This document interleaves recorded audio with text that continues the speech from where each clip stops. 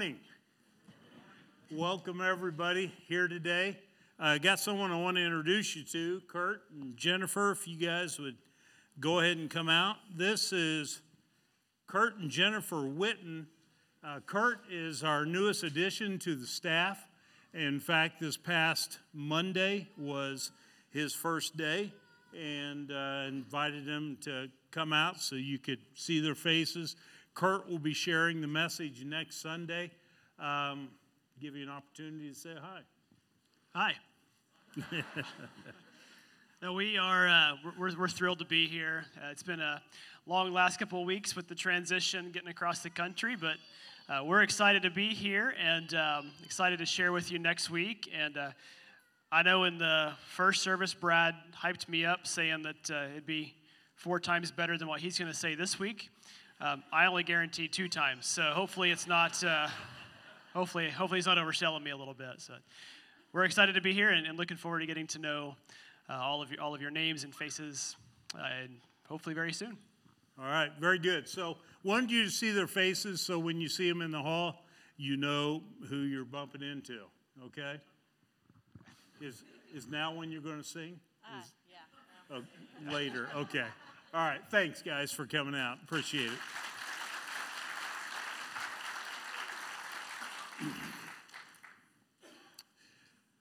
I do not know a whole lot about vineyards, grapevines, stuff like that. I didn't grow up in the midst of that kind of stuff, and I obviously never worked in a place that involved grapevines. Now, don't get me wrong, I've eaten my share of grapes and raisins. I certainly like those.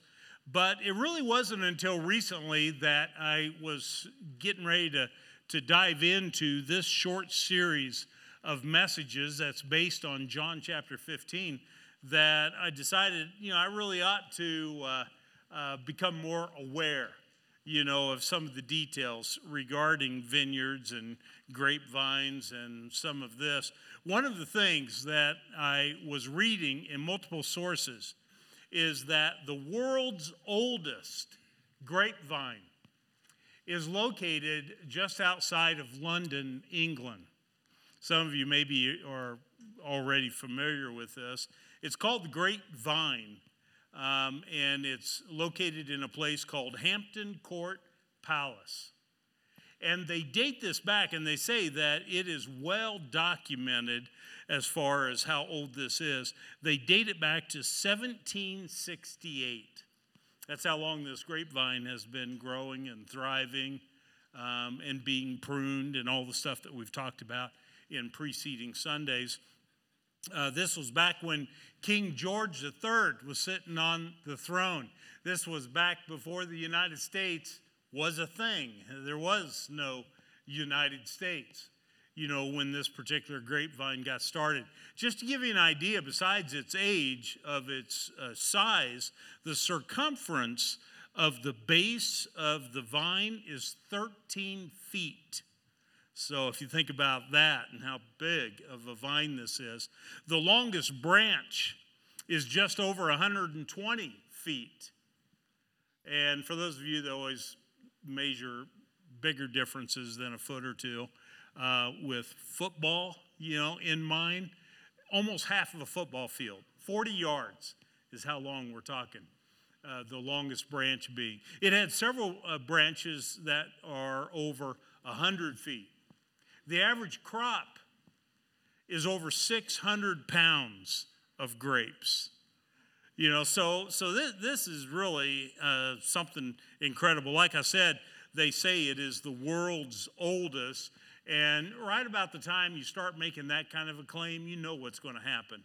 There's going to be some others out there, and sure enough, when I was Googling it, because I wanted to see some pictures of this thing, I began to see that there were others that were claiming to be older. In fact, in Slovenia, there is a grapevine that they say is over 500 years old, and they actually, part of their support for that is a painting that is definitely accepted as being right at 500 years old, and this particular grapevine is in that painting. And so that's part of the evidence they give. But you know how that works. Anytime you start claiming something is the biggest or the best, there's going to be someone else that comes along. I mean, just think about the obvious example. You know, for all of us that live in Kansas, you know, our pride, what we boast to all of our relatives that live out of state about, you know, is Cawker City, the world's biggest ball of twine, right? I mean, we all talk about that all the time because that's something we take great pride in. Well, lo and behold, up in Minnesota, in a town called Darwin, they say they got a bigger ball of twine. Those frauds. All right. But there's always going to be somebody claiming to have something older or something bigger. But think about this for a moment regarding this one over near London. The longest branch, just over 120 feet long. And they say that it's still producing good fruit and it's producing a lot of fruit.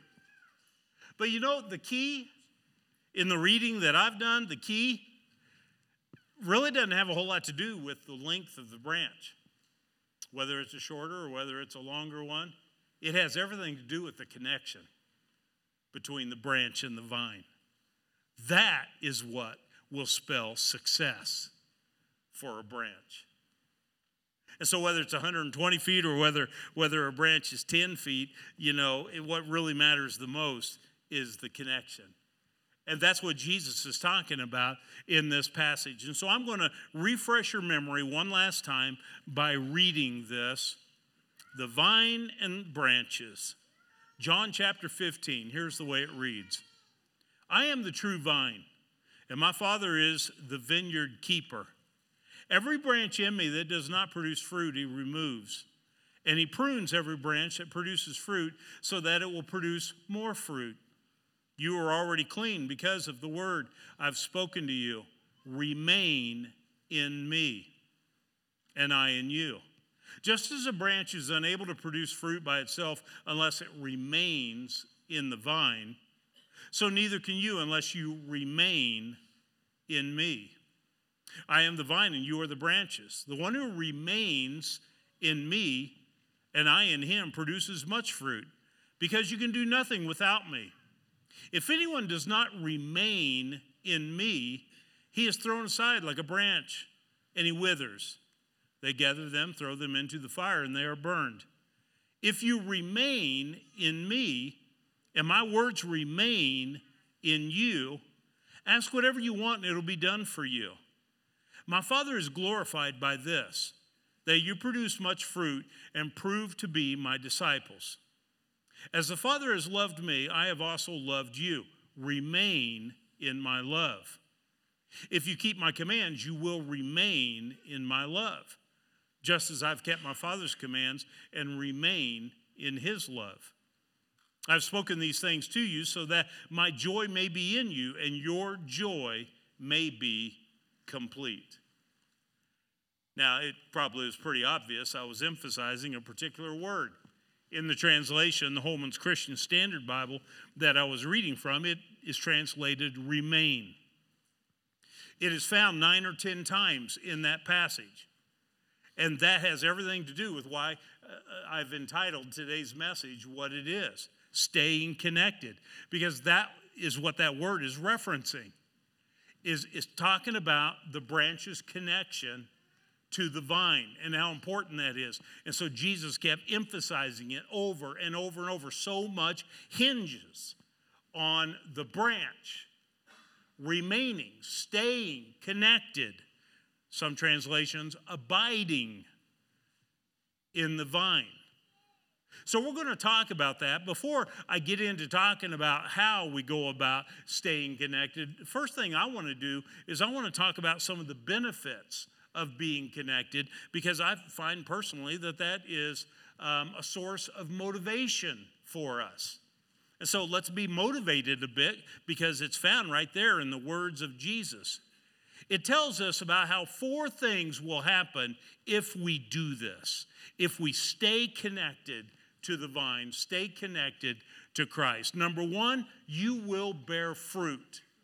Now, we talked about that last Sunday. If you were not here or did not listen online to last Sunday's message, you need to, because that was something that was equally emphasized as what we're talking about today, about, remaining in the vine. Well, last week, it was fruit. Fruit is found all through that passage I just read.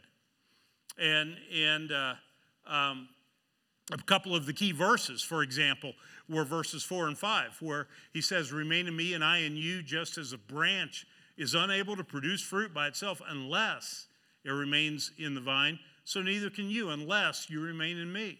I am the vine, you're the branches. The one who remains in me and I in him produces much fruit, because you can do nothing without me. And that's just a sample of two of the verses that are talking about fruit and emphasizing fruit. The interesting thing that I find when I read John 15 is being fruitful is never commanded in the passage. It never says, go forth and bear fruit, It does not, in the original language, it is not found in the form of a command in regards to fruit. However, this concept that we're talking about in today's message about abiding in the vine, remaining in the vine, that very much so is found, as an imperative, a command that we need to be doing, that we need to focus in on. See, the thought is, and I kind of touched on this a little bit last week, is that you and I, as followers of Christ, we cannot manufacture fruit on our own, no matter how hard we try. I mean, we can, we maybe, in a sense, we can superficially kind of create some short-term fruit-like results in our life. But the problem is that doesn't have any staying power. And that is what the Lord is looking for, because in the passage I just read, it specifically says fruit that will last. That is what God is looking for in our lives. And so if we're just by willpower trying to produce, fruit, it really doesn't work that way. It's through the connection with Christ that fruit then becomes inevitable. Last week we talked about some of the types of fruit, and I'm not going to belabor this point, but like fruit involves good deeds. Remember I told you about how Peter, 9 or 10 years after the death, burial, and resurrection of Christ, he was asked to kind of share some thoughts with Cornelius, a Gentile who wanted to hear the gospel message. And so when Peter started describing Jesus, where did he begin? He began not with the crucifixion, not with the resurrection. He began with the fact Jesus went around doing good. That was one of the first things that came to Peter's mind, that he went around doing good. And that is a form of fruit. And as Christians, we are to be bearing fruit, and that being part of it. That we kind of live our lives in such a way that the radar is on, spotting needs around us. Whether it be people that are a part of our extended family, or it be people we work with, or maybe people that we hardly know at all. That a need presents itself, and we do what we can to rise to the occasion and meet that need, because that is the kind of life Jesus lived. And if we are remaining in the vine, we're remaining in Christ, then we're going to have that kind of fruit. We also talked about new converts, influencing other people to Christ. This was one of the reasons that in 1 Peter it says, always be prepared to give an answer to everyone who asks the reason for why the hope that you have, why you have it. We are to always be ready for the opportunity when we can have an influence on someone, in directing them toward Christ. That is a form of fruit. Another form of fruit is the obvious passage that most of us think of immediately, and that is Galatians chapter 5, where it says, the fruit of the Spirit. And then what did it list out? Love, joy, peace, patience, kindness, goodness, faithfulness, gentleness, and self-control. And really, when you break it down and look at it, that's the character of Christ. That the fruit of the Spirit, which the Spirit of God will develop in your life and in my life when we stay connected to the vine, is we'll begin to resemble more and more Christ. We'll be looking more like him in our character. So that's one of the things that will happen if we stay in the vine, is we will bear fruit. Secondly, you will pray more effectively. Now, this wouldn't necessarily be something you would automatically think would be associated with this, but yet Jesus specifically references it in verse 7. He says, if you remain in me and my words remain in you, ask whatever you want and it'll be done for you. That's an interesting statement. Ask whatever you want and it'll be done for you. Now, before you look at that as simply being a blank check and allow your imagination to start running with it, kind of like a genie in the bottle, you get 3 wishes, ask for whatever you want. Before you start thinking along those lines, consider this is being said in the middle of the context of us abiding in Christ, remaining in Christ, continuing, staying with Christ. And when you do that, that'll have an impact on you. Namely, in view of this topic, your prayers will begin to look different. Whereas initially your prayers may have been more me-oriented, more self-absorbed. You may have prayed more in selfish sort of ways, but the more that you abide in Christ, the more you remain in Christ, the more you kind of step outside of that, of always thinking of me first, and you begin being more kingdom-minded. It's kind of like the model prayer that Jesus gave in the Sermon on the Mount. We call it the Lord's Prayer. Not my will, but your will. Well, that's the later prayer that Jesus said. He said, thy will be done on earth as it is in heaven. Part of the Lord's Prayer. That's part of the mentality, that's part of the mindset that we have as we grow in Christ, as we continue in him. So we're not thinking, first and foremost about ourselves. No, we're thinking more about the kingdom of God and what it is that is pleasing to God. And that causes me to think of this passage way back in the Old Testament, because all of this isn't really that much different than this verse in Psalm 37, verse 4. It says, delight yourself in the Lord, and he will give you the desires of your heart. That's very similar to what Jesus is saying here in John 15. I remember when my older brother first became a believer many years ago, and boy, he saw this, and he was like naming it and claiming it.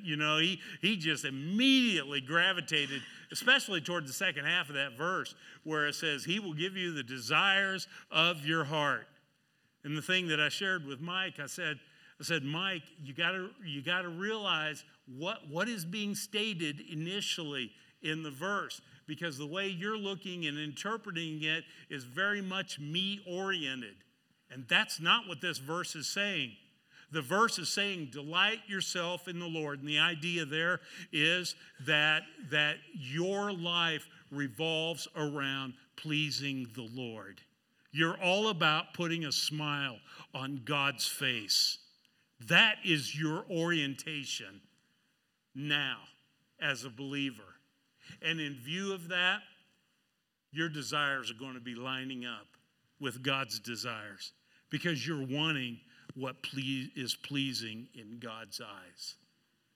See, and that's pretty much what Jesus is saying here in John 17 or John 15. So your prayer life kind of takes a change, but in the process of it, your prayers become more effective. They are answered more frequently because you're praying more in line with what God's will is. The third thing that we see is you will experience fullness of joy. The very last verse of what I read, verse 11, states this. Let me show it to you in a different translation that I think does a good job of phrasing it differently, but yet really conveying the thought. It's the New Century Version. It says, I have told you these things so that you can have the same joy I have. and so that your joy will be the fullest possible joy. What are these things? It's everything that preceded it. That you need to remain in the vine, and you'll produce fruit, and God my Father will prune you, and you'll produce even more fruit. It's all of that stuff. Jesus says, I've told you all of this so that you can have the joy I have. And so your joy can be up to the brim, can be full. The actual word there is a word that can be translated perfect or complete. Your joy can be maxed out, is kind of the idea that's being talked about. Some people look at this, as far as the Bible is concerned and everything, regarding church and Christianity, and all they see is rules. It's rules, rules, rules. It's just legalistic drudgery. And they kind of view God as a result as being some kind of a celestial killjoy. But the reality of the matter is that's not the way the Bible depicts God. The prophet Isaiah did a good job in what he said in chapter 48. It's one of my favorite verses that's found in the Old Testament. He says this is what the Lord says, your Redeemer, the Holy One of Israel. I am the Lord your God, who teaches you what is best for you, who directs you in the way you should go. If only you had paid attention to my commands, your peace would have been like a river, your righteousness like the waves of the sea.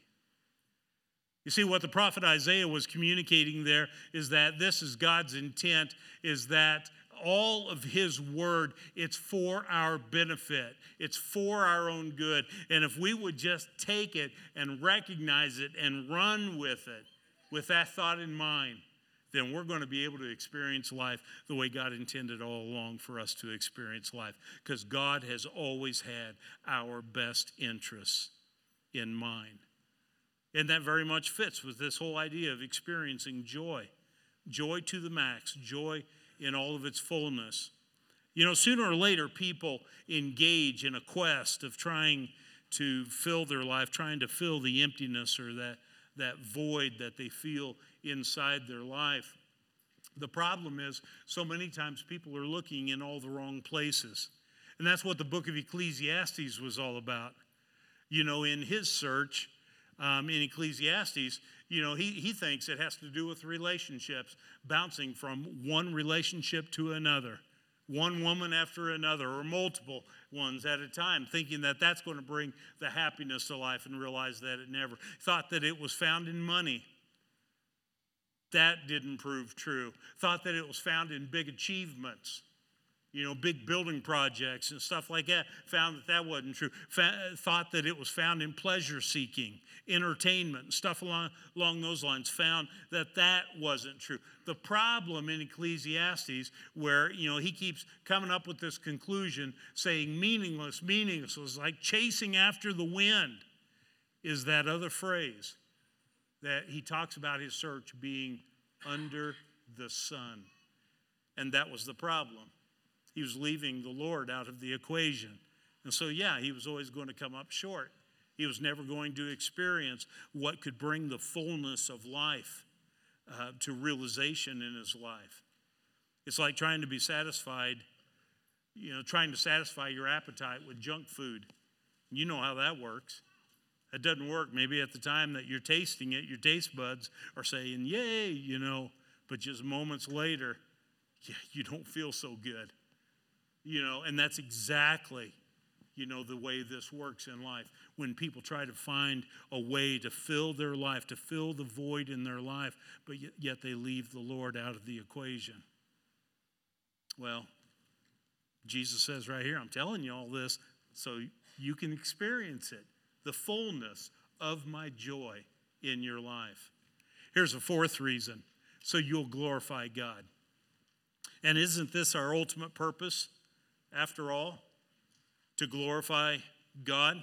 Verse 8 says that Jesus said, my Father is glorified by this, that you produce much fruit and prove to be my disciples. And if you will remain in the vine, you will produce fruit. And God will be glorified.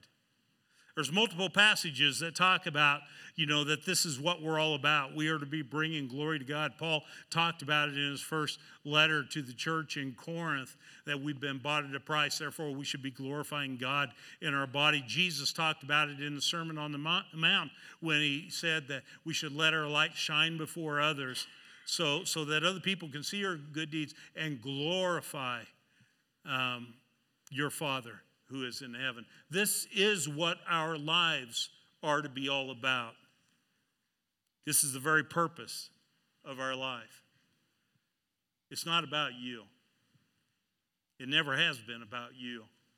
Ultimately, it's not about me. It's not about, how well-to-do we can be. It's not about how big of a following we can create. It's not about how successful or how smart or how good-looking or whatever. It's not about us. It's always been about him. And that's what this passage is saying, is that when you remain in the vine, that's when you're going to be hitting your stride. And you're going to be accomplishing the very thing you were created for. And that is bringing glory to God. But all of that is contingent on staying connected. You've got to stay connected. Thus, the emphasis, 9 or 10 times, he says remain, or abide, depending on which translation you're looking at. But you see what the passage is saying. It's saying that when you are connected to Christ, then you will become fruitful. And what will end up happening is, we talked about this a couple weeks ago, God will prune you so that you can become even more fruitful. And God will end up receiving the glory from that. Your prayer lives will become more effective. And as an end result, joy will be filling your life. You see, it's a progression of thought that Jesus is sharing all the way through that passage. But it all starts with being connected to Christ. Everything hinges on that. Your focus is on remaining in Jesus. That's what that's the business of a branch. Stay connected. You don't need to worry about trying to force out the fruit in your life. That's inevitable. It's going to happen. If you're remaining in Christ, the Spirit of God will produce the fruit. You just kind of keep in step with the Spirit. Just cooperate with what He is doing in your life. Okay, so those are the benefits. Now, how? How do we stay connected? Now, before I get into this, there is something I need to clear up because I'm assuming something that I shouldn't assume. Before you can stay connected, you need to be connected. That may sound like a pretty trivial splitting hairs sort of thing, but trust me, that's not. Before you can stay connected, you need to be connected. One of the passages that comes to my mind is the way John opened his gospel in verse 10 and 11. He starts into this thought. He, talking about Jesus, was in the world, and the world was made through him, and the world did not know him. He came to his own, and that's a reference to the Jewish people. He came to his own, and those who were his own did not receive him. All right, so he came to his own people, but they didn't. Now, that's not saying every single one of them rejected him. It's not saying that. But it's saying by and large, they didn't embrace him. It continues. It says, but as many as received him, to them he gave the right to become children of God, even to those who believe in his name, who were born not of blood, nor of the will of the flesh, nor of the will of man, but of God. You see, what John starts out his whole gospel with is he's saying Jesus came. He came to his own, but even his own, by and large, didn't receive him. But to those that did receive him, they became part of God's family. So we can't just assume, well, I was born in America. I'm a Christian. I try to live a good life. You can't just make some kind of an assumption, just saying, well, my mom took me to church when I was a kid. You can't just make this kind of an assumption and just say, well, I'm in Christ. Because I was born in America and because I remember going to church when I was a little kid. No. What this passage of Scripture is saying is that there needs to be a decision that you have made, a decision to embrace Christ, to receive him. As good as your mom or your dad's intentions were when you were young, kudos to them for the efforts that they made, but they could not make that decision for you. You may be in a marriage now and your spouse, may be a very godly person and trying to influence you and bribing you to come to church, with her or with him. And so, here you are. But kudos for their desire to want you to be here and for what they ultimately desire, but they cannot make the decision for you. It ultimately comes down to each person has to make that decision for themselves. So that's why I say that it's premature for me just to assume, okay, well, everyone here and everyone that's going to be tuning in online and listening to this, then what we need to focus on is how to stay connected when the reality of the matter is there's actually something else that needs to happen first. For some, they need to get connected. So if you have never made that decision yourself in a personal way, that's where I would exhort you to really give that consideration, because that's what needs to happen. Talk to me, pull one of the other pastors aside, and we would love to be able to kind of walk you through that and pray with you and lead you in that direction, because it is the most important decision you will make in your entire life. More important than anything else. Okay? All right, we're on the same page, right? You need to be connected to begin with. All right, so being connected, how do you stay connected? And I want to talk about that in the remainder of our time. My first inclination was to come up with a nice, neat little list of 5 happy hops to a connected life with Christ, and little catchy phrases and stuff like that. It would involve things like fellowship, as iron sharpens iron, so one man sharpens another, and I would insert things like that. And actually, my mind started going down that path in preparation for this message. But then it occurred to me, why am I trying to reinvent the wheel? John has already talked about this in his writings in Scripture. Let me explain. The word that I kept emphasizing when I was reading through John 15, that in this translation is translated remain. If you're in other translations, maybe it's the word abide. That word in the Greek is the word minnow.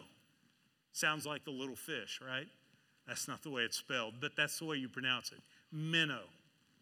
And that word keeps popping up over and over in Jesus' allegory of the vine and the branches. Well, the reality of the matter is that word is found 120 times in the New Testament. All right, so it's found in multiple places. And John, in his writings, accounts for right near 50% of those times. This is a significant theme for John. Sometimes it's translated remain, sometimes abide, sometimes continue, sometimes dwell. But for 34 times in his gospel, John uses this word. For over 20 times in his letters, John uses this word. So what I want to do is I just want to show you, because of time, I just want to show you a handful to kind of get the ball rolling in your mind and to see some of the places. And just let the Spirit open your eyes and take it from there. Okay? So let's start. Let's just focus on 1 John. 1 John is only 5 chapters long. I would encourage you, I put all these on the outline that is in the bulletin, so you have them available to be able to use them in your devotions this week to go back to these passages. But by all means, don't limit your study to the 5 passages that I've got listed on your outline, because there are multiple other times. Like I said, there's 20 times he's using this kind of terminology. And in addition to it, he keeps saying stuff like, you can know that you know Christ. You can know it this way. He's not even using the word mental, but yet he's talking about the same concept overall. So 1 John is a great book to study about what being in Christ, what it entails. Okay? All right, so let me read this one. Chapter 2, starting in verse 3. This is how we are sure that we have come to know him. That's a good way to begin it in view of what I just said. This is how we are sure that we have come to know him, by keeping his commands. The one who says, I have come to know him, yet doesn't keep his commands, is a liar, and the truth is not in him. But whoever keeps his word, truly in him the love of God is perfected. This is how we know we are in him. The one who says he remains, there's the word meno, in him, should walk just as Jesus walked. So, staying in Christ, remaining in Christ, what does that look like? It looks like living a life that resembles the life Jesus lived. Walking like he did. Not allowing his teaching to go in one ear and out the other, but actually obeying it. That's what John, early on in his writing, he establishes. That our life resembles Jesus' life. What did Peter say last week? We talked about, Jesus, Cornelius, he went around doing good. That should be a description of your life if you are staying in Christ, if you're remaining in Christ. Then someone who has been observing your life ought to be able to say, that person is up to a lot of good. They go around doing good. Man, that's a great compliment because it reflects your Savior in you. Let me show you another one. Later in that same chapter, verse 24.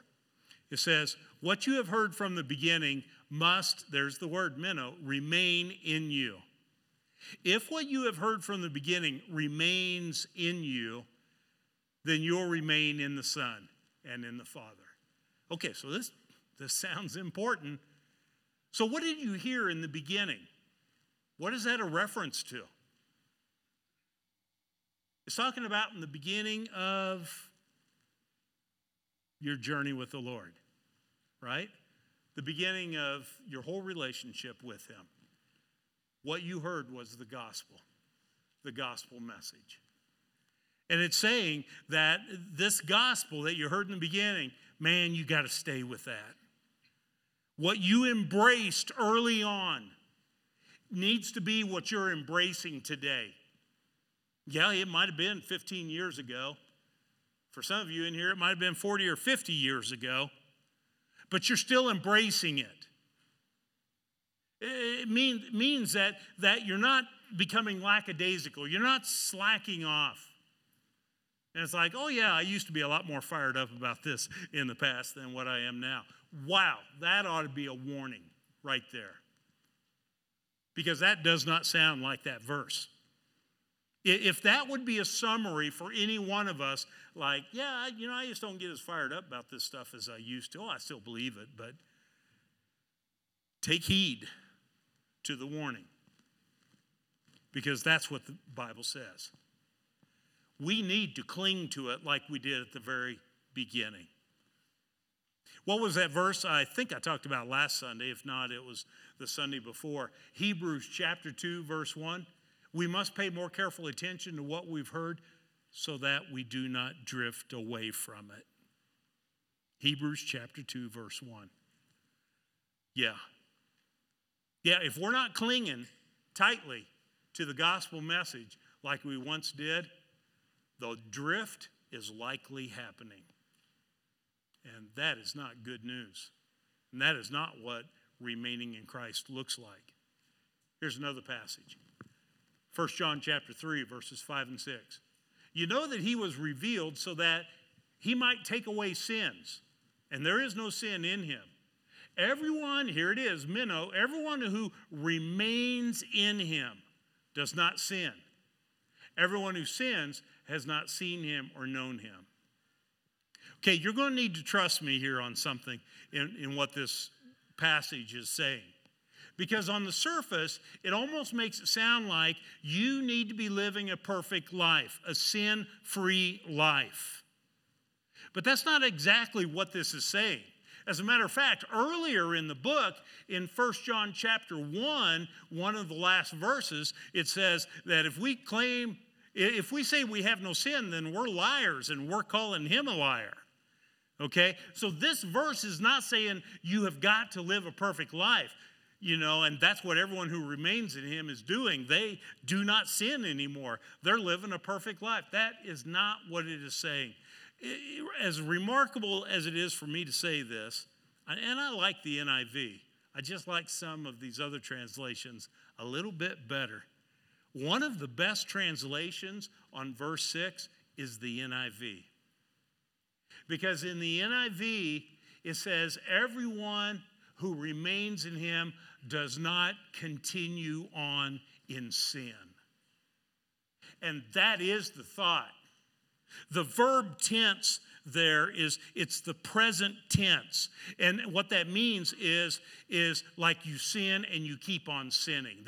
That sin is a pattern of behavior in your life. And that's what this passage is saying. That if you are staying in Christ, if you're remaining in Christ, then you're not letting a particular sin be a pattern of behavior. Because you're growing beyond that. That's part of the past. Off with the old, on with the new. Now, that doesn't mean you're going to live perfect. You're still going to stub your toe. You're still going to fall on your face now and then. I mean, that is still going to happen. But this whole holiness, sanctification work that the Spirit is bringing to pass in your life, it is happening if you're remaining in him. And so patterns of behavior, they are shifting for the good, not for the bad. All right? All right, here's another one at the end of that chapter. The one who keeps his commands remains in him, and he in him. And the way we know that he remains in us is from the Spirit he's given us. So this is similar to the first one we looked at in chapter 2, is that of obedience. That remaining in Christ is that, you don't look at the Bible with an attitude of take it or leave it. If that is the kind of attitude you have about the Bible, you're reading something in the Bible and saying, I don't know how I feel about that. I don't think so, But I did like what we talked about yesterday. If that's the kind of attitude, there's a problem there. There's a problem. Because obedience is very much a part of what remaining in him looks like. That we take it to heart. His word doesn't just go in one ear and out the other. Okay, now, and let's look at this last chapter, or the last chapter I'm going to show you. There's actually 5 chapters here. But 1 John chapter 4, verses 7 and 8 kind of set the tone of what the longer text is talking about. So let me read those 2 verses. It says, "Dear friends, let us love one another, because love is from God. And everyone who loves has been born of God and knows God. The one who does not love does not know God, because God is love." All right, the word minnow isn't found there. But yet he's using the term knows, no, and that's a similar theme all the way through 1 John, which is a good part of the study. But it's talking here about love. The word love that is used is the word agape every time in what I just read. It's agape. It's not talking about romantic love. It's not talking about, even a feelings-oriented, type of love. It's talking about the kind of love where you put other people's interests above and beyond your own. The kind of love where you're even willing to go out of your way and to make some sacrifices on behalf of others. That's the kind of love that is being talked about there. Okay, now with that thought, go down to verse 13. It says, this is how we know that we minnow, that we remain in him and he in us. He has given us assurance to us from his Spirit. And we have seen and we testify that the Father has sent his Son as the world's Savior. Whoever confesses that Jesus is the Son of God, God remains in him and he in God. And we have come to know and to believe the love that God has for us. God is love, and the one who remains in love remains in God, and God remains in him. So what chapter 4 is talking about is kind of a combination of confessing Christ. Confessing is not an eros sort of thing, a one time and you're done sort of thing, but it's an ongoing thing that you do regularly. You're professing your faith in Christ. You don't miss the opportunity to be able to share that. But it's also talking about this thing called agape love. And agape love is proof positive that there's something serious going on in your connection with the Lord. If you've got agape love going on and you're putting other people's needs before your own, and even if you don't feel it, you're still reaching out and you're doing what people around you need, that's an indication that you really are remaining in Christ, that you really are remaining attached to him. All right, so we're out of time, in developing that. But 1 John, there's multiple other passages, so I would seriously encourage you to spend some more time, studying that. I want to conclude as we prepare for our time of communion by just, saying this. For those of you who are in Christ, you are in the vine, you're connected, you somewhere along the line made that decision. I just want to exhort you, be diligent to remain in him. And that is what you're commanded to do. That's an imperative in Scripture. I need to work on that connection to make sure that connection is there. Don't take for granted the connection you have with Christ. No matter how genuine that conversion experience may have felt back 6 years ago or 60 years ago, don't just assume and take it for granted. I think back to when I first came to Christ, and that was a lot of years ago. And there were some other kids in the youth group, and everybody looked and sounded like they were fired up.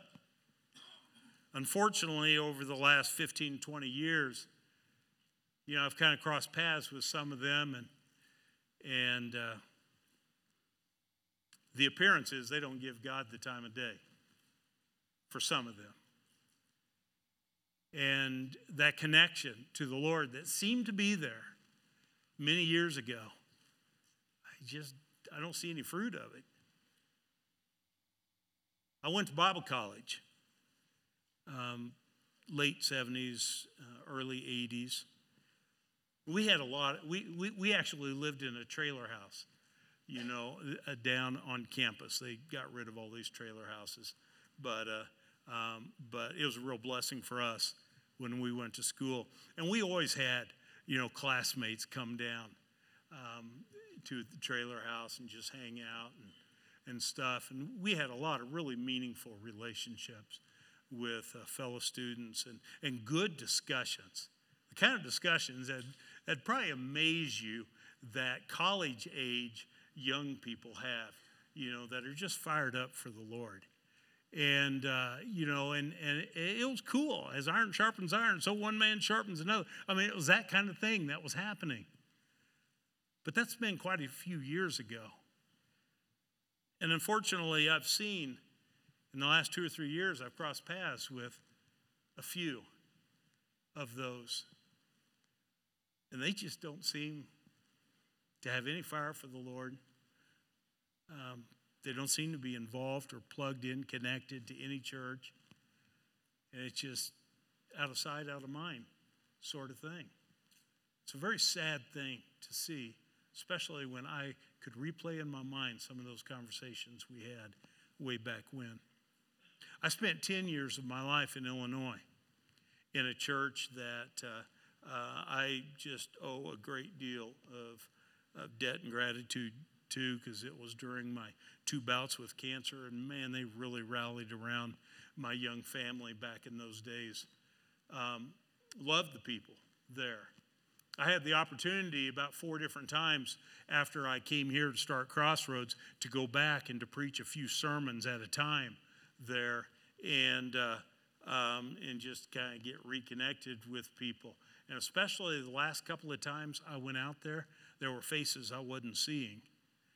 And so I asked, assuming they must have moved out of the area or something.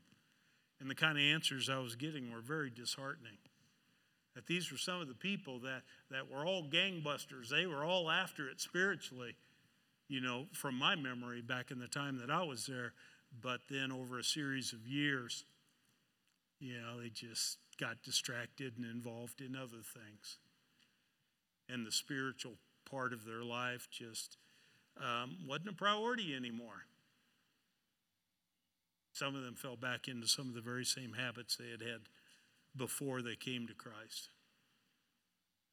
I tell you, that was a real burden, seeing that kind of stuff. If you stop and think about it, you probably can recall some of this in your own life. Don't just assume you're good to go. You made a decision for Christ, you can relax and just coast. No. Don't just assume. You and I both are commanded. Stay connected to the vine. Do what you need to do. Study 1 John and all 5 chapters, and you're going to see multiple things beyond what I touched on that hopefully will light a fire under you. I want you to pray about that during this time of communion. Okay, let's pray. Father, thank you for your word. I thank you for the allegory that Jesus taught so long ago that is still fresh and communicates so much. And Father, I pray that each and every one of us will really take it to heart how important it is that we stay connected. And Father, I pray that for your glory, for the good of your kingdom. I pray that our connection will stay strong. Thank you for loving us so much that you did something so incredible on our behalf. We celebrate that during this time of communion while we take the cup and the bread and we eat and we drink in memory of our Lord Jesus Christ. It's in his name we pray. Amen.